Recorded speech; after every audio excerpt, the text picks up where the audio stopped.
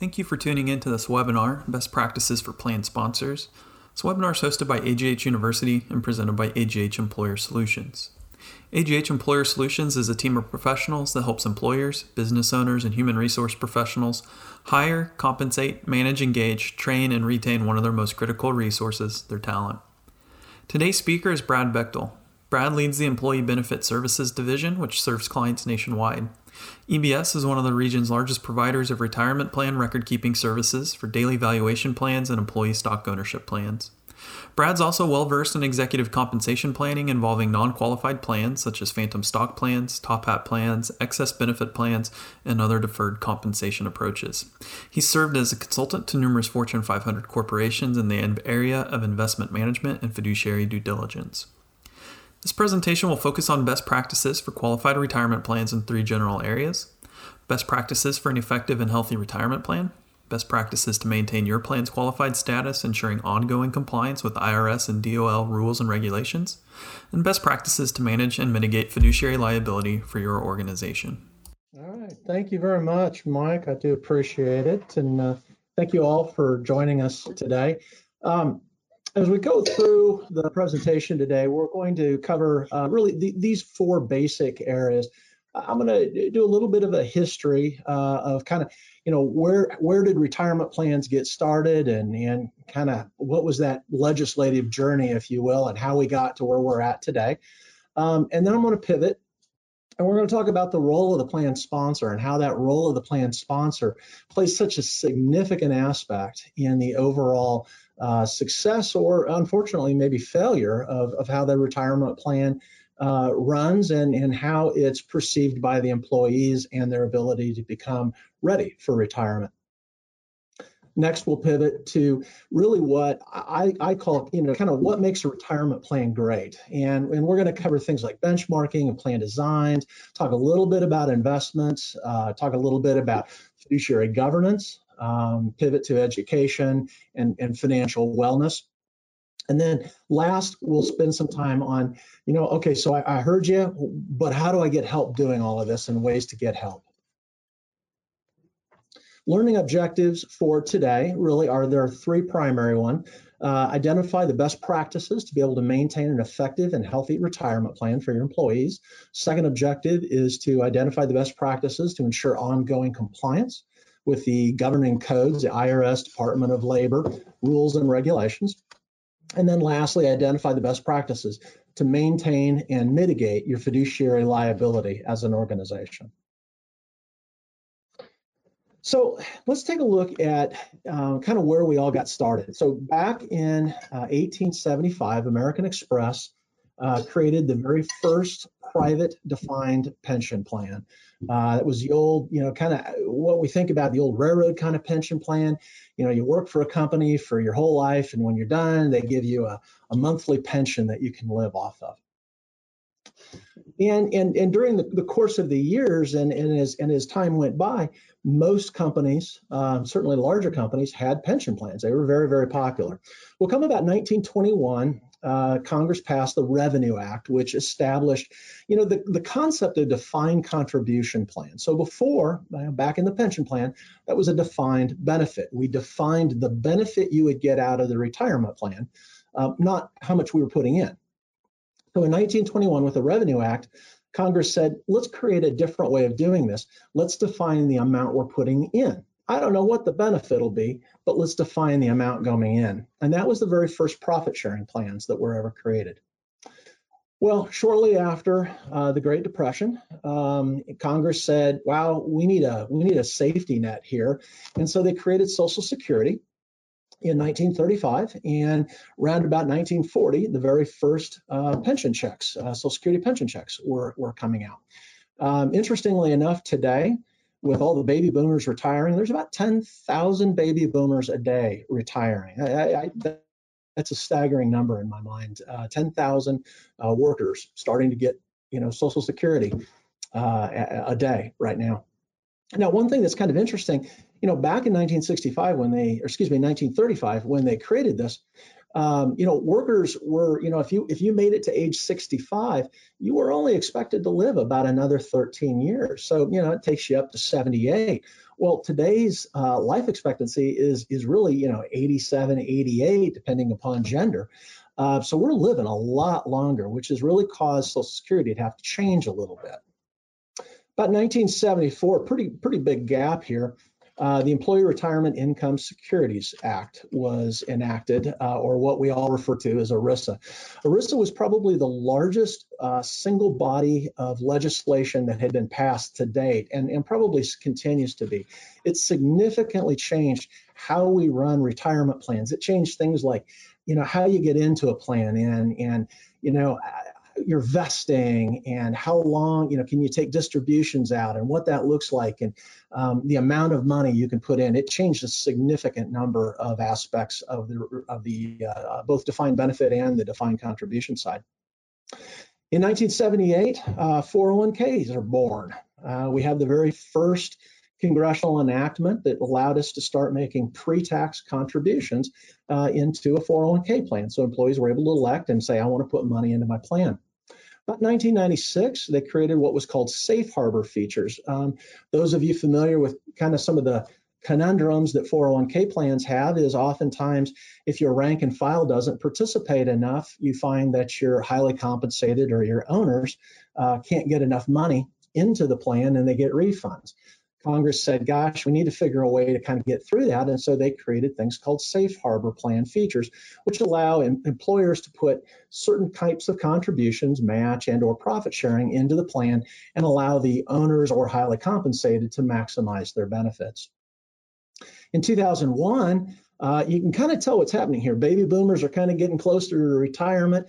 2001, they create this thing called catch-up, which really allowed individuals that were age 50 or older to actually make additional contributions over and above the limits or the testing failures that may have been created. Today, retirement plans, 401k plans can, and if you're over 50 or over, you're able to put up to almost $26,000 into a 401k plan. In 2006, Roth deferrals were first introduced. Now, interestingly, Roth was not really adopted by most employers. And the reason is the legislation that went through at that point in time was a Budget Reconciliation Act. And it really said that, hey, this Roth thing that we created is only going to be around for about 4 years, 5 years. And so in 2010, it was set to sunset and go away. And most employers said, I'm not going to bother with that. That's not anything I'm interested in. In 2010, they decided maybe Roth was a good idea, and they removed the sunset, and they've allowed it to continue. Today, Roth is an extremely popular aspect of most 401k plans. So where are we at today? Well, unlike back in the old days where pensions were super popular and everybody was in them, today only 4% of workers are actually in a pension plan. And, the reason for that is they're just dreadfully expensive. And as we get older, they get more expensive for employers. There's about $65 trillion in retirement plan assets. Sounds like a lot, but 31 trillion is in 401k plans. About 580,000 plans in the U.S. Now, all of that sounds good and sounds like big numbers, but the problem is when we start looking at, all right, well, how effective are they? Let's kind of, the sum of the parts. Let's look at the parts. Individuals in their 40s, on average, have a balance of $38,000. Individuals in their 60s have an average balance of $287,000. 66% of Americans who were surveyed said their spouse actually hadn't even really started saving anything. And nearly a quarter of workers that were 55 or greater said they've actually not saved anything. So the shift from the employer pension puts money away for their workers to this, I'm now responsible and I have to save for my own retirement plan, has some issues. There's some challenges. There are engagement issues. And what we want to talk today about is, looking at some ways that we can do some engagement. So let's start off with first polling question. Mike, you want to do that? Well, I see the largest percentage there is to ensure compliance, and I think that's a great idea. I've been doing this for a very, very long time now. I had hair, it wasn't gray, and it wasn't coming out my ears, it was on top of my head. So back when I started, what I learned is it's really not if a retirement plan has compliance problems, it's when a retirement plan has problems. It's just the nature. It's a dreadfully complicated set of rules, and they're constantly changing, and businesses and employees and the dynamics of that are constantly changing. So trying to ensure you're compliant is probably a great place to be. Next off of that, trying to make sure that you're managing your fiduciary liability is right there as well. So let's take a look at the role of plan sponsors and really kind of what can be done, by plan sponsors to really make their retirement plan the best it possibly can be. What I would say is, first and foremost, we need to start with a mindset change. I've kind of stole a quote here that Matthew Navasek said in his guide for plan sponsors. And he says, let's move from if we build it, they will come, to if not us, then who? And really what I mean by that, kind of that takeoff of Field of Dreams, build it and they will come. I think there's a lot of, and historically, there's been a lot of plan sponsors that have created retirement plans. And it's like, well, if they want it, they're going to get into it. And if they don't, they don't. And I think that mindset has begun to change, and maybe a bit more parentalism has snuck in. We're beginning to realize that financial wellness and making sure our employees are doing well improves efficiencies and engagement at work. And the, if not us, then who? Well, if we're not going to do it, then who's going to do it? So it is something that I think plan sponsors need to have that engagement. Matthew had another quote that I really like. So rather than an attitude of neutral detachment, consider benign paternalism tilting in favor of retirement success. And I think he's spot on correct with that. So again, rather than as HR managers, rather than saying, well, we built it, it's there, come get it. We need to be driving people to it and making sure they're engaging. So how do we do that? Well, it starts with just make sure we've got the right plan design and we've got the right features. And we're going to spend some time talking about that. Encourage participation. Make it a big thing. I think by and large, most employers tend to make sure health insurance is understood and utilized. We need to be deriving that same type of engagement and participation with retirement plans. A lot of plans these days have loan provisions or hardship provisions. I think there's a good place for those. I think they do make sense in some cases. However, they do create leakage from the retirement plan. And that leakage, if it's a hardship, is usually not put back into the plan. And if it's a loan, sometimes it's not paid off. And that in the end is not always helping the employees get to their retirement readiness place. Discouraging cash outs is kind of the last bullet point I have there. And that's just that, we all have employees that have got a few $1,000s and they're in their 20s and they leave and they go, oh, heck, I'm just going to take it and cash it out. Well, I'm here to tell you that couple $1,000s, if they rolled it over and they continued to keep it in the system and keep it invested, turns into a significantly larger piece of an account value than just that $2,000. But as soon as it goes out, it's gone. It's depleted. No, actually, what I'm seeing is really what I would have expected. Participant loans are a very popular aspect in the vast majority of retirement plans. So no, that doesn't surprise me at all. I think the whole concept of safe harbor, and I'm guessing that probably more of the folks are leaning towards a safe harbor type provisions and a profit sharing. Profit sharing is a little unusual, but we still do see it. The auto enrollment, I'm really encouraged to see that. I would have guessed that was maybe down a little lower, maybe 25 or 30%. The auto escalation at 13 also is not something that surprises me. We're going to talk a little bit about each one of these features and really how they can lead your employees to that successful retirement. So as we kind of pivot now and sort of say, what makes a great retirement plan? Let's start talking about benchmarking and the different things that we can do as plan sponsors to make sure, we've got the right kind of readiness measures. First and foremost, Work with your existing vendors. So, know what your participation rate is in your plan. How many employees are actively making contributions to your 401k? Maybe it's Roth or it's pre-tax, either one, but how many are actively involved in participating?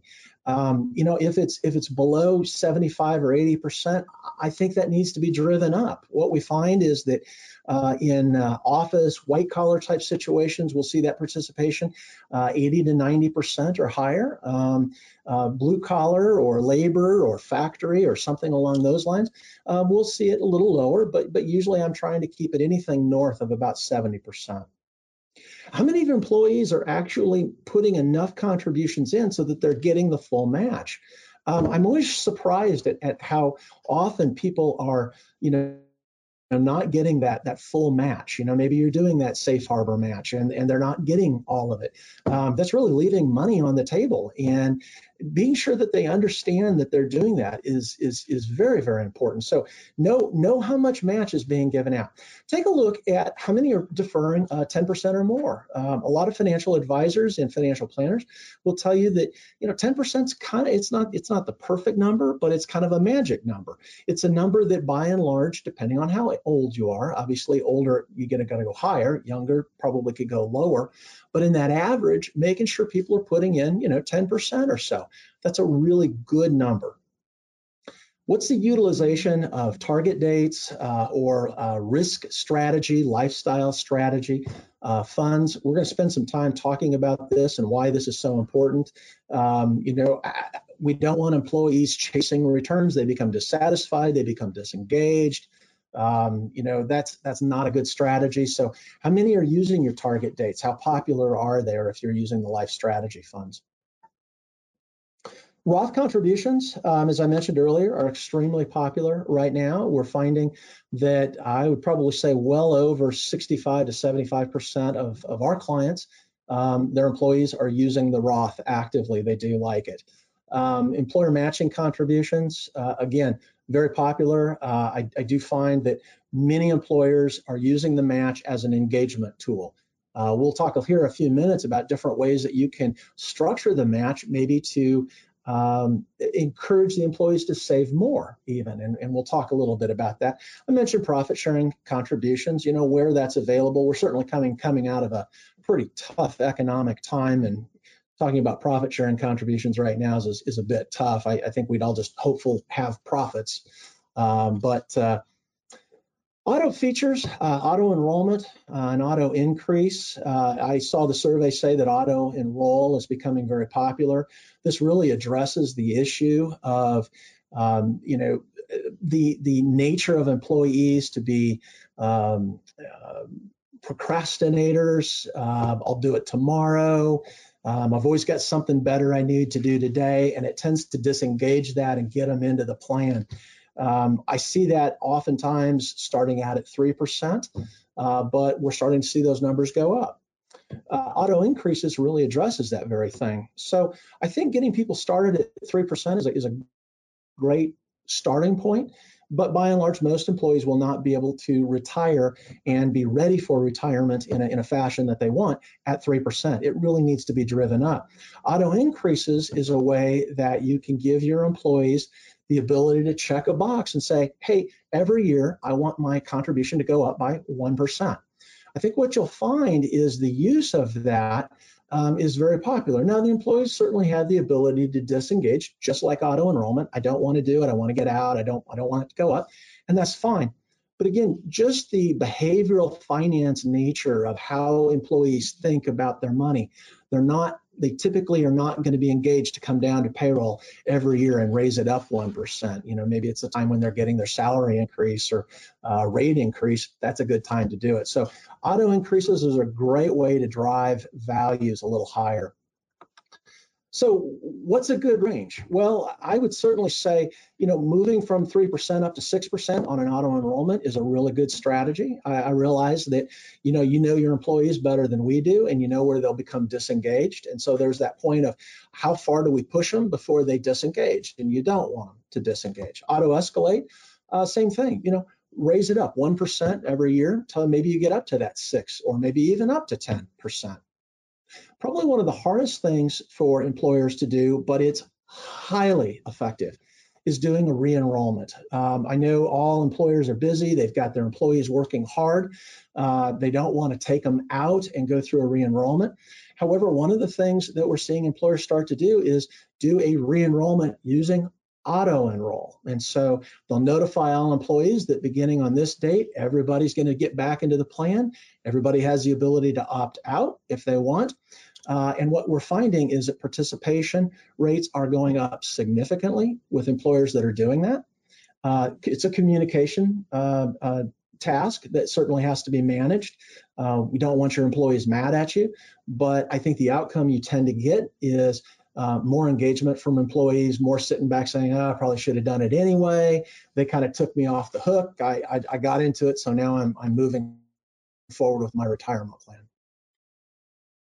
I told you I would show you some strategies that you can use with your match. Certainly, if you have a safe harbor match, and that's, it comes in a variety of shapes and sizes, but typically it's dollar for dollar up to 50% or 50 cents on the dollar up to the next two, and then you can modify it slightly. Another, if you're not using that safe harbor match, I'm giving you an example here of a 3% match. First one shows dollar for dollar up to 3, that's 3%. But in this case, what we're doing is we're stretching that match over higher deferral rates. So if you will, we're really, rather than using the safe harbor match design, what we're really trying to do is get people to chase after the free money, the match. And so each of these examples that are demonstrated here are mathematical equivalents of each other. They're all 3%. Our firm, for example, actually uses a similar match. We do 25 cents on the dollar over 10%. And what we find is that a lot of people get up to the 10% because they want free money.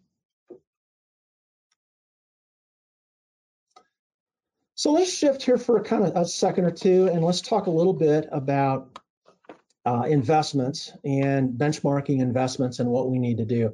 So I certainly do recommend that you on an annual basis, minimally on an annual basis, you monitor and evaluate how your investments are doing. And I really do recommend using a benchmarking tool. But these are very popular. There's a lot of them out there.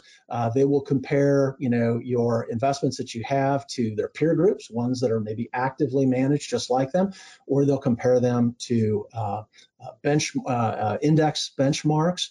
I would discourage you from just looking at your returns and saying, well, we got 15% last year. That looks pretty good to me. Thumbs up, let's move forward. It's all relative. It's relative to peer groups. It's relative to benchmarks and indexes. So how did your funds perform relative to those indexes? I really do encourage you to, some people will say, well, I'm going to look at the 10-year number or the 5-year number. I think you need to look at it in totality. Look at the, what was the quarter today, the 1, the 3, the 5. Longer term is better. But if you're struggling with a fund that's having some issues, certainly looking at that shorter term is a good idea because it'll tell you, is that manager adjusting? Are they moving back towards the market? Having an investment policy is certainly a best practice. The Department of Labor, ironically, does not require that you have one. However, and again, maybe this is the ironic part, is whenever they audit you, that's one of the first things on their list that they want to ask you for. What the investment policy is going to do is help you formally document what it is that you're going to do when you review the investments, what you're going to look at, what's your process, if you're going to put a fund on a watch list, if you're going to replace it, how often you're going to look at it. Those are the types of things that are in that investment policy statement, and I encourage you to have one. You should review it as well. Utilize the default fund. So a number of years, Congress gave us something called the Qualified Default Investment Alternative. Prior to that, we saw a lot of employers utilize stable value funds or money markets.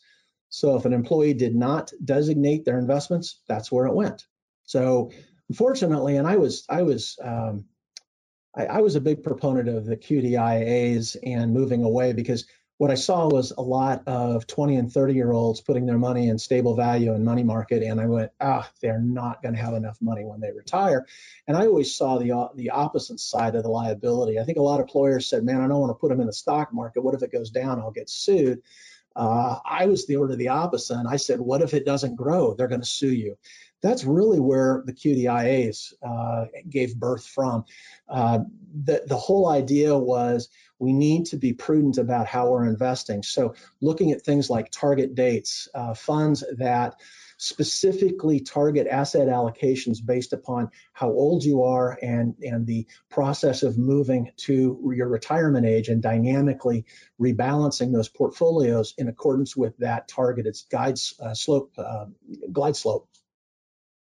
Other options, balanced funds or life strategy funds or risk-based funds are funds that, again, I think work very well. They really, rather than targeting a date, they're simply saying, hey, are you more of a moderate, conservative, an aggressive investor? And let's diversify your money accordingly based upon that. Make sure that your plan is well diversified, not just by the funds and the fund families, but also by the asset class representation.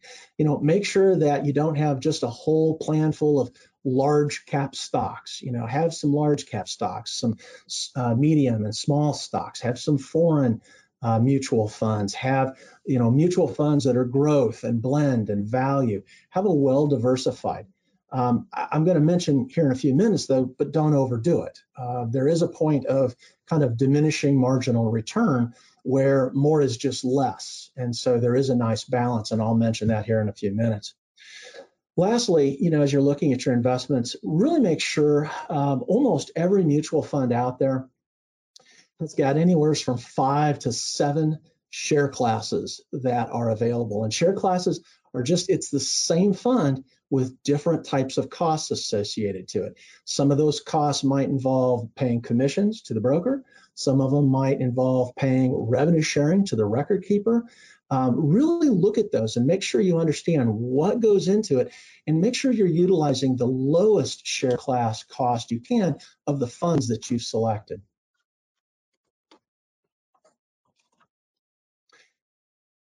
As we look at really provider management measures, we're going to look at 2 here, the record keeper and the investment advisor, and then in a few minutes we'll take a look at your document provider as well as the auditor. Under the record keeper or TPA, your third-party administrator, the person doing the testing and 5500 compliance work for you, both on the investment advisor and on this one, they start off exactly the same. It's that, benefit to cost ratio. What is the value you're getting out of the cost that you're paying? You're going to hear me say this over and over again today.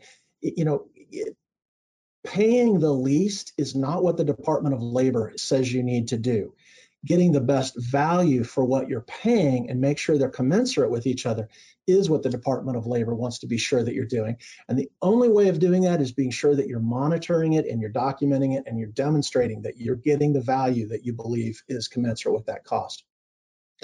On the TPA side, I have a bit of an attitude towards this one. I really do believe that record keepers should charge headcount fees rather than an asset-based fee. This has always kind of been an issue with me. Record keeping is really about statement production and working with the employees and that type of activity.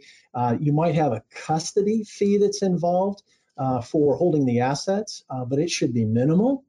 But I always had an issue with record keepers who charged 15 or 25 basis points of the assets rather than charging a headcount fee. If you have a 10-person plan with $1 million and, in the course of 4 or 5 years, that changes from the same 10 participants now to a $5 million plan, well, you've had a 5-fold increase in your cost of record keeping, but they're still tracking the same 10 people.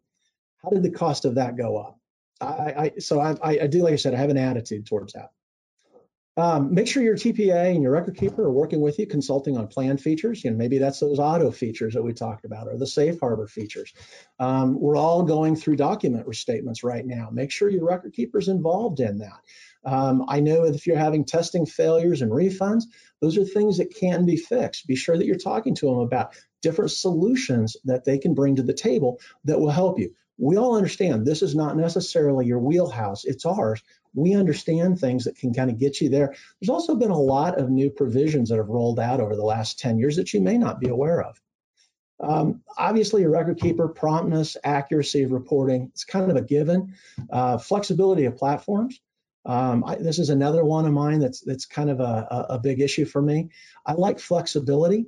Work with a provider that's going to be able to be flexible, that can utilize a lot of different investments on the platform and doesn't pin you down to only the ones that show up in the book or on their platform. Make sure you're doing annual fee and benchmarking services as well. On the investment advisor side, your advisor needs to be sure that they're out meeting with you regularly, that they're providing you advice on your investments, not just recommendations. Recommendations are, I think these would be good ideas. You pick one. I really do believe that the advice is important. You're paying for something. This is their wheelhouse. This is where they've done their career. Have them give you the advice. Have them meet with you regularly to do investment reviews and discussion. What's working in the plan, what's not working in the plan. Document those discussions. Excuse me. Should you get audited by the Department of Labor, one of the things that they're going to ask you is, have you met, have you reviewed, have you documented? And I promise you, there's an attorney I work with, and he's famous for saying, you don't want to win that battle, show up with the thickest file. That's the person that wins that, because the Department of Labor knows if your file is thick and there's lots of notes in it, it's probably a lot of, you're doing what you ought to be doing and you're doing it well. Enrollment, education. We'll talk about this a little bit more, but make sure that you've got somebody coming out and meeting with your employees. And right now it's been a little tough with COVID, but that doesn't mean you can't do virtual meetings. I know our office has done a lot of virtual meetings with clients. So come out, meet with them, and see what you can do to help them out and educate them and bring them into the plan and get them engaged.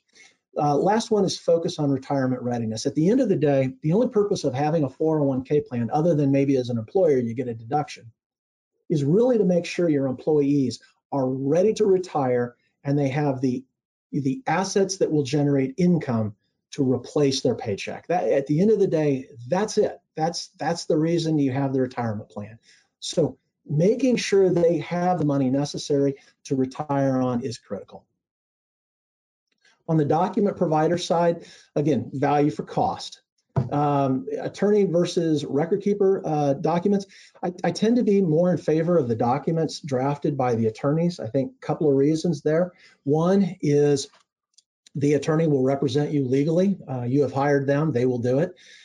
Second is, should you leave that record keeper and you want to go to another one, that document's yours. It moves with you. It's transportable. It's portable. Whereas if you're using the record keeper's document, it's generally theirs, and you're going to get a letter right after you send them the termination letter and resign that says, okay, that's great, except we're not taking care of that document anymore, and it's your job to take care of it, and we're not sending you any more updates. Well, now you got to go get a new document anyway. Why not have your own? Why not it be yours? Sometimes I'm asked about cost, and what I will tell you is I have found that the cost is almost exactly the same. So the better benefit is the attorney direction. On the auditor side, independence, obviously you've got to have the independence to be able to do the qualified plan audits. Audits are required for employers that have typically 100 to 120 or more participants in the plan. You'll be required to have an audit. Qualification and number of audits per year. This is really big. So in 2015, the Department of Labor did a study where they looked at, I think, 400 different qualified plan audits. And what they discovered was CPA firms that spent more time and had a significantly higher number of audit engagements that they did every year the quality of those audits was significantly higher, and that as you went down below, and I think the number was like 20, if you did less than 20 audits a year, the number of deficiencies and failures in the audit went up significantly. So, when you're looking for an auditor, it's fair. How many of these do you do a year? And, if the answer is, 5 or 10, I would suggest going on down the road and keep looking. If they come back and they say, well, we do 50 to 100, I think you're talking with somebody that's likely going to do a very good job for you. Experience and tenure of the audit team. Make sure when you're interviewing them, you're asking, so how long has this team been part of the qualified audit group? What you don't want is to hire a CPA firm that uses that as the training ground for the new people showing up. Kind of shifting over to fiduciary governance measures, and I want to talk about 3 basic areas: brokerage, advisory, and trustees. So brokerage is maybe the more traditional way we used to see the business. You'd work with a broker, with maybe an investment advisor, an investment broker-dealer firm, and they would help you on your retirement plan. And the way that broker was paid is they got commissions. So every time something was bought or sold, there was commissions or transaction costs, and that was how they were paid.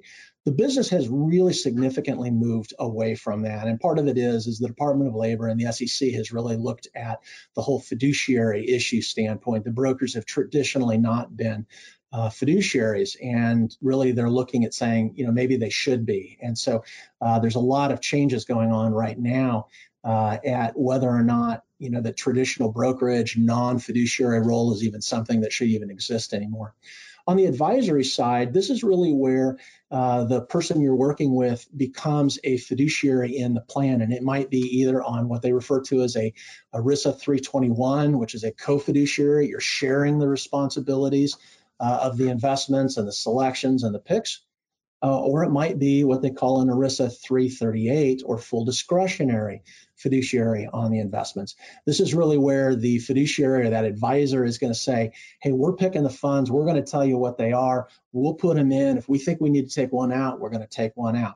So on the 338, employers typically don't have much input on the funds that are going to be in the plan. The 321, they do have some input, and they're kind of part of the overall team. On the trustees side, typically, what you see here is kind of 3 different roles. Sometimes you'll see what's called a non-discretionary or directed trustee. A lot of custodians find themselves in this. Really, what they're doing is if the plan fiduciary says, hey, I need you to make a distribution, they're taking care of it. They're directed in that sense. What they're protecting from that fiduciary standpoint is making sure that money just isn't removed from the plan and sent back to the employer for a non-valid reason. So they are safe tracking and safekeeping the trust. Discretionary bank trustee is typically holding the funds and is the custodial of the funds, but then they're also going to provide some of that oversight of the investments and picking that. And then that really takes you down into the full discretionary. It's kind of the full Monty, if you will, really does everything. It's working on the investments, taking care of that, also holds the assets, is doing all of that. So when you're working with these entities, one of the things that I really, really recommend and just absolutely would say, if I was you, I would mandate, and that's fee transparencies. Our industry has changed a lot over the years. It used to be that fees, certainly if it was in the old brokerage model, employers had no clue what the fund providers and their service providers were making. Today, that's a good way to get yourself in a considerable amount of trouble. Knowing what people are making sure that you get the disclosures. There's an annual disclosure that's required to be sent out to participants called the 408B2. There's also ongoing disclosures that are required to be sent out to plan sponsors called the 401A5 notices. Make sure you're getting those. If you're not, ask for them. It's nothing bad to ask for. I mentioned earlier that ERISA says that the fees need to be prudent, reasonable, fair. They don't have to be the lowest cost. You don't have to go out and see where can I get the cheapest retirement plan possible because then I won't get in trouble with the DOL. It's not what the DOL is saying. The DOL is saying, be an educated consumer. Know what the value you're getting for the cost that you're paying. And a lot of times the only way you have of doing that is by doing comparisons. What are other people charging for these kind of services? Maybe that's a benchmarking tool. What is the average in the industry? These are different ways you can get there. Fees need to be assessed on a reasonable and equitable basis. I already talked about flat record-keeping fees, not asset-based fees on the record-keeping side. We do see asset-based fees on the investment and custody side. That does make sense. However, we are starting to see flat fees even on the asset side. So that's something we're starting to see even there. Monitor the use of revenue sharing. So revenue sharing is a little bit of what I talked about. Some share classes of mutual funds will have built-in fees that are then sent over to the record keeper or the investment advisor to help knock down their pricing. You need to know what that is. Your participants are paying a slightly elevated cost of their mutual fund, and you need to know what those are, and you need to know where they're going. So let's take a look at that. Here's an example. So we have two different funds. Fund one is a passive, kind of an index type of fund, about $250,000 in that fund, expense ratio of about 8 basis points, no revenue sharing in this. So 10 participants are using that. The second fund, however, is an actively managed, same $250,000, except this one charges 50 basis points, half of 1%. But it's got a built-in revenue sharing fee of about 0.25%, so 25 basis points. Doing the math there, that says that there's about $625 of fees that the individuals, those 15, are paying for in that fund too. Now, here's the issue. There's inequities that are created by this. If oftentimes that $625 will be used to go back and pay for plan-related expenses. Maybe it's record-keeping expenses. Maybe it's the advisory expense. Maybe it's something within the plan. My point is the 15 individuals that are using Fund 2 are effectively paying the fees for the people that are using Fund 1 or those 10 employees. So the 10 employees, maybe we call them the educated ones, but they're certainly getting free rides. Those 15 are paying for it. The Department of Labor is aware of this. They know this is happening in retirement plans. They're actively looking at it. They have not come out and said one way or the other that they think it needs to go away. They certainly are trying to have everybody disclose it at this point in time. I think this is an area, though, that I think you're going to see the Department of Labor take a more aggressive approach maybe in the next several years and possibly, even limit this. So my opinion there, nothing that I know of that's coming in particular, but I just, working with the Department of Labor for as long as I have, this seems to be another dot on a continuation of a line. Other things to do from, fiduciary governance, you might want to consider a committee charter. Now, committee charters are not, not real common right now, but it really is a way of formalizing your committee that's going to review the retirement plan on an ongoing basis. It's that board level of authorization to form that committee, and it also gives, kind of the roles and responsibilities and the reporting of what that committee is going to do, who should be on it, maybe how many people. Have formal meetings, have minutes to those meetings. Everybody sits down, we look at the reports, they look great, and you put them away and put them in the dusty books, and then they're gone. But nobody remembers what it is you talked about. Problems will come up in the future regarding things that you're doing today. The more notes that you write today about what you liked, what you didn't like, the more you're going to realize, when you have to go back and look. Again, it's that thick file, right? The DOL, if you meet with the DOL, the thick file wins, the thin file loses. Have those minutes, have those documents. Formal review with your providers and their fees annually. Do this annually, absolutely nothing less than annually. Fiduciary file. I really recommend, and we'll talk a little bit about, documents that you need to maintain, but, put this in the fiduciary file and maintain it there. Make sure you've got, and it can be electronic, it doesn't have to be all paper, but just make sure you can get back to it, you can find it.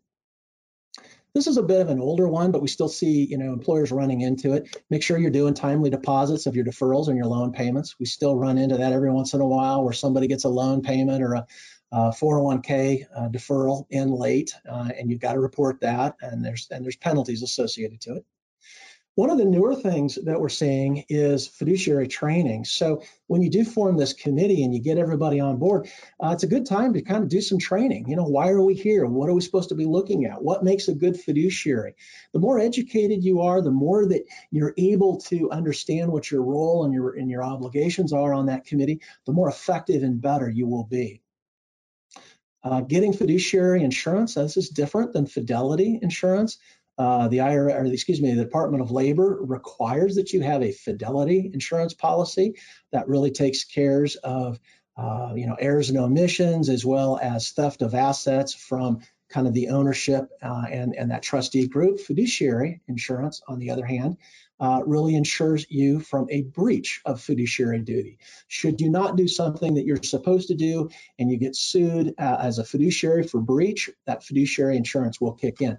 It's generally pretty inexpensive, and most casualty insurers have it. I'm going to pivot and talk a little bit more about investments here. I will tell you that, again, I tend to be more of a proponent of getting participants involved and getting them saving. I think historically the impact on investments has been overemphasized. I think as I think back even in my personal career, 20 years ago, 30 years ago, we spent a lot of time talking about investments because they're kind of cool and they're sexy and we want to tell all about it. But the problem was we never got anybody actually interested in getting into the plan. So it was a lot to do over nothing. I think we spend a lot more time today trying to get employees engaged and want to save than we spend time on the investments. The other side with the investments is they can be complicated and overwhelming to the lion's share of your employee base. And so minimizing that complexity and simplifying it is another way to get people engaged. Quantity of funds. I see plans that have 30, 40, 50, 60 investments, and you look at the census and they have 25 people. That is way too much. University of Columbia did a study. It's probably been now 6 or 7 years ago, but what they found is the sweet spot is really in that about 18 to 24 fund range. And the reason for that is more is just more. It's not better. There's really not even that many asset categories. There's not 60 asset categories. And it tends to get you to a point where, maybe you're looking at the large cap growth fund and you've got 10 large cap growth funds. Why do you have 10 large cap growth funds? Find the ones that make sense, own the fiduciary responsibility, hire that investment advisor to own that obligation, and present your employees with the best solutions, not the most solutions. Behavioral finance is a whole body of kind of psychology that's really becoming pretty popular these days. So behavioral finance really deals with how we behave and how we act related to our money. And I mentioned a few of these earlier. Procrastination, inertia. I'm more likely to continue to do what I'm doing, which is not doing anything, than I am to act. So I'm going to procrastinate. Well, I don't get into the plan. Well, auto enrollment takes care of that for me. I'm less likely to want to be, go down to the HR department to tell them I don't want to be in the plan because they're going to hassle me a little bit about not being in the plan. And they're going to say, Brad, you're getting kind of long in the tooth. You better start saving. I don't want to have that discussion, so I'm just going to stay in the plan. That's behavioral finance. The other behavioral part of behavioral finance, though, is how we work with our investments. Individuals are typically twice as fearful of losses as they are excited or joyful about gains. And so making sure that we're doing the right things on an asset allocation is incredibly important for the long-term success for them. I mentioned this earlier, overemphasis on filling style boxes. Morningstar has the style boxes, large cap, small cap, mid cap, growth, value, blend. I think you can overbake that. I don't know that you have to have a fund in every single one of those styles, and there's some good solutions around that. Already mentioned this one, won't cover it. Really use of the expense share classes. Make sure you're getting the lowest cost. So when we look at our population, what do we see? Well, my experience has been that about 80 to 90% of your population lacks the time, the desire, the knowledge, the engagement to really sit down and understand investments. They're overwhelmed by it, and they don't want to be part of it. So, utilizing a solution here for that, the vast majority of your population, is a good idea. And this is kind of where target dates, as well as those lifestyle or those risk type strategies come into play. So, there's another group, we'll call it the do it with me crowd. That's about 5 to 10%. And what I find is they like to actually sit down with the advisor, and they like to sit down and say, okay, here's how old I am, and here's how much I've saved, and here's where I want to retire. And can you help me put together an investment strategy from the selection of funds that we have? And maybe some of them are passive and some of them are active, but it's right for me. And then I'm going to meet with you on an ongoing basis, because, by the way, this group always does meet with their investment advisors every year when they come out. And then they've got the do-it-myself crowd. Now, the do-it-myself crowd may, go ahead and pick the other mutual funds and get into the plan and take care of it. But we also find that about less than 5% of a population, these are usually your pretty sophisticated investors are looking for maybe a wider array of investments than your plan offers, maybe something beyond, again, that 18 to 24 funds that you offer. Self-directed brokerage accounts are a good solution for that. It does allow them to transfer money into a brokerage account, and then they can go out and buy individual stocks and bonds if they want, or other types of mutual funds.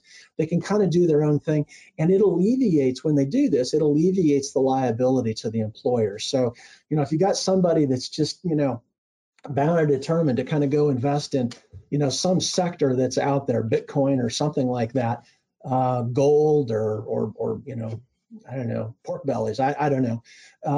This allows them to do that without the liability coming back to you as an employer. So as we kind of put these three strategies together, the tier one, again, is that, if you will, the default, the one that most employees, that 80 to 90% of your population are going to use. Take a look. There's a lot of different target dates and risk styles that are out there. Almost about every mutual fund company has them. Consider how they're performing. We find that some perform really well in up markets, but they don't do so well in down markets. Well, if you remember back to 2008, that's one of the things that kind of occurred in 2008. I think 60 Minutes, in fact, did a story about it. And they said, people went into the 2005 or the 2010 target date fund and they lost 30 and 40%. Well, that wasn't how those were supposed to work. And so back then, a lot of mutual fund companies really said, we've got to re-engineer these. We've got to do better. We need to be more protecting on the downside. And maybe we miss a little bit on the upside, but protecting that downside. Again, remember, investors are twice as fearful of losses as they are joyful, if you will, or happy about upside. So make sure we're protecting the downside on these defaults, but get good returns. Cost and value, certainly things you want to kind of look into that. Tier two, 10 to 12, 10 to 15 different funds. Consider capital preservation or a money market, some kind of a safe investment, but then also mix in with your bonds, intermediate bond funds, maybe a high yield bond fund, those types of things. And then on the equity side, large cap, small cap, those types of, and certainly don't forget international type funds. Tier three, we talked already about that. One thing I will say on the self-directed brokerage account area is, you by law, if you're going to allow an employee to set up a self-directed brokerage account, remember, you have to make that option available to all of your employees in the plan. Now, what you're going to find is self-directed brokerage accounts tend to be more expensive. They might cost $350 to $500 a year to maintain them. So only so many employees in your organization are really going to go do that. But again, you have to make them available. So, let's shift over to financial education and wellness. And the quintessential question that I think every employee asks, and I get this question all the time: am I on track for my retirement, or should I be doing something else? Well, the best way to help your employees do that is again to focus on where are they at and where are they going, and what's that retirement income replacement. Now, one of the questions that we had earlier, I think at the beginning or the onset, was this question on the lifetime income issue that's kind of coming up. So there's really two different aspects that are being looked at in the industry right now. So the government has really stated that they want participant statements to begin, and I think it starts at the end of next year, or at the beginning of this next year. But they want retirement statements to include kind of a lifetime income assessment for all employees. And here's the point.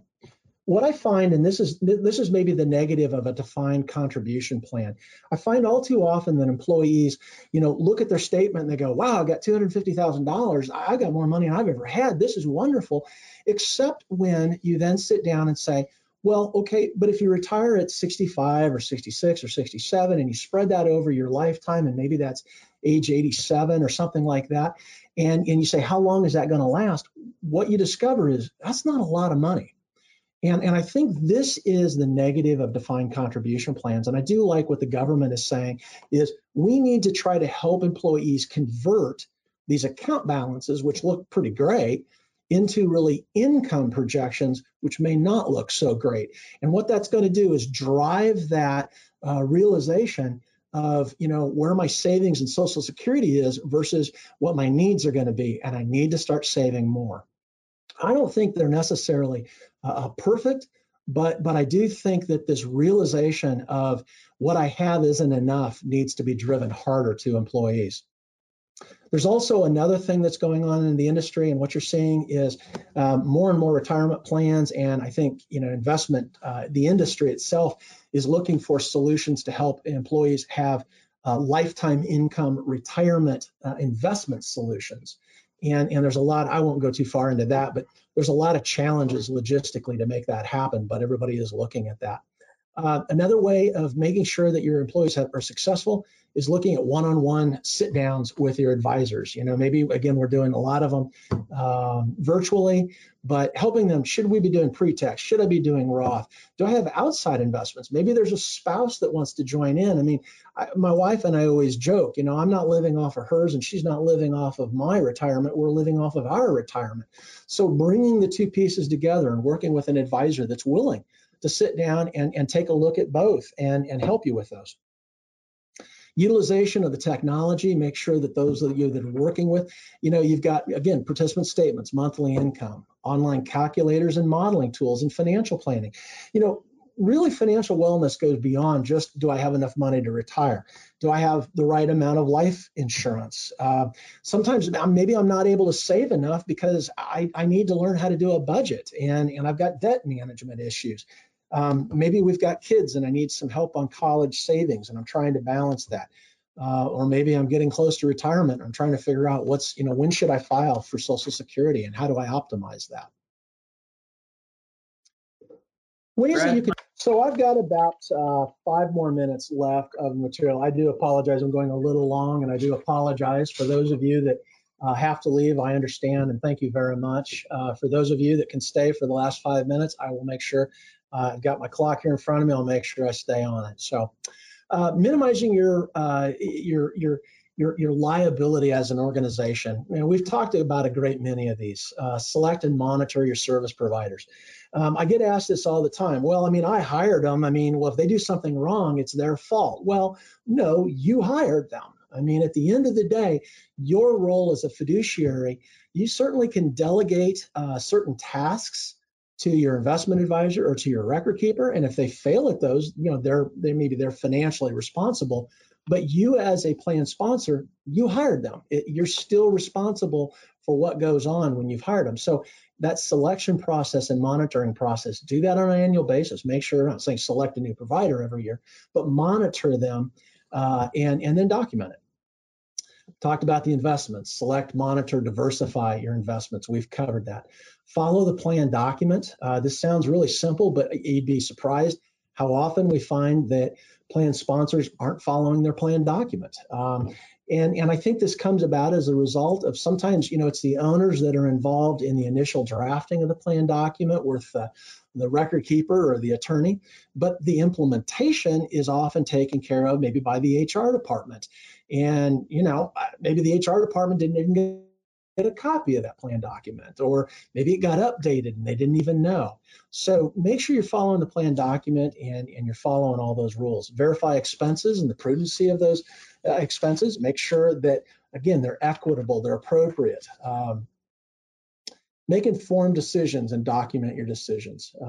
We've talked about that. Approve retirement plan committee. Form a committee that has maybe 2 to 4 individuals. I really suggest not making it much smaller than that, nor much larger than that. You want it to be an effective size. Fiduciary training, we've talked about that. The investment policy statement, make sure you get that in place. Meet regularly, at least annually. If your plan's larger and you want, meet more frequently. I have some clients that we meet quarterly with. That's where they're comfortable with. So what does a review meeting look like? How does that come about? Well, here's kind of an overview. 60 minutes, right? So review the last minutes. What the heck did we talk about last time, and what changes did we make? And did they, were they the right decisions? Did it pan out that we did the right thing? Did they actually happen? Did those changes come about? Let's look at our investment policy statement again real quick. Remember, that's the guidebook. That's supposed to tell us what we're supposed to be doing while we're doing this. Let's make sure we all understand the rules of the road. Review those investments. Spend about 20 minutes doing that. Look at the benchmarking, the fee benchmarking. How do we compare up? Are we more expensive, less expensive, about right? Where are we? How are our providers doing? Spend a few minutes talking, with the providers and amongst yourself. Are your providers, are they timely? Is the fees reasonable? Are you getting good contact? Are they coming out to see you? Are you getting education? All of the things that you need to have an effective retirement plan. And lastly, closing. 10 minutes, just discuss what are the next steps you're going to take. So what are the things that you really need to be sure that you're keeping? So in general, and I've got a list here, and I know we've made these available to you through the PowerPoint online. But these are the things that you need to be keeping in your documents and documentation. And I usually say about 6 years. Don't go any less than that. Statute of limitations for most retirement plans is about 6 years. So be sure you keep all of these. The one thing that I do suggest you may even want to consider keeping longer than that is this participant accounting reports. I promise you, somebody's going to leave and they're going to be gone, and maybe those assets get forfeited, or maybe they get sent to a rollover IRA, and 15 years from now they're going to show back up on your doorstep because the Social Security Administration office said, oh, by the way, one time you had a balance with the XYZ Corporation, go call them, and you're going to have to go find that. So go back and find those and have those available for you. Getting help. Short and sweet here, but the bottom line is, as I said earlier, the Department of Labor and the IRS understand this is not your wheelhouse. This is not something you understand. It's probably not something you want to understand on an ongoing basis. That being said, you can get help. You can hire people. When you hire those individuals, make sure that they have some of these types of this language that we've been talking about today. Best practices, looking at your plan and what's the best design for you. Making sure that they're working with you and your employees to make sure they're ready for retirement, not just getting them into the plan and getting them into some funds, but are they going to be ready for retirement? Are they saving enough to get there? Make sure they're helping you manage and mitigate your risks. Extensive experience with qualified retirement plans. I jokingly say this, but there are a lot of providers out there that I refer to as 2-plan Tonys or 5-plan Franks. They've got a couple of plans, they've done a little bit of it. I really would tell you, be cautious with that. It's not to say that they won't do a good job for you, but they simply don't have the experience that they need to have for all the things that go on within retirement plans. Make sure you're working with somebody that's doing a lot of these retirement plans. Make sure they're accepting some of the fiduciary risk. Make sure that you've got signed engagement agreements. That's not a 1 or 2 page document. That needs to be a document that, it might be 7 or 8 or 9 or 10 pages long. Make sure that they are documenting. Lastly, quality references, transparent fees and quality references. So with that, again, I thank you all very much. This is really what we covered today and we went through, and I appreciate you all staying with me for an extra 5 minutes afterwards. I hope you all have a great rest of your week and an upcoming weekend. Take care.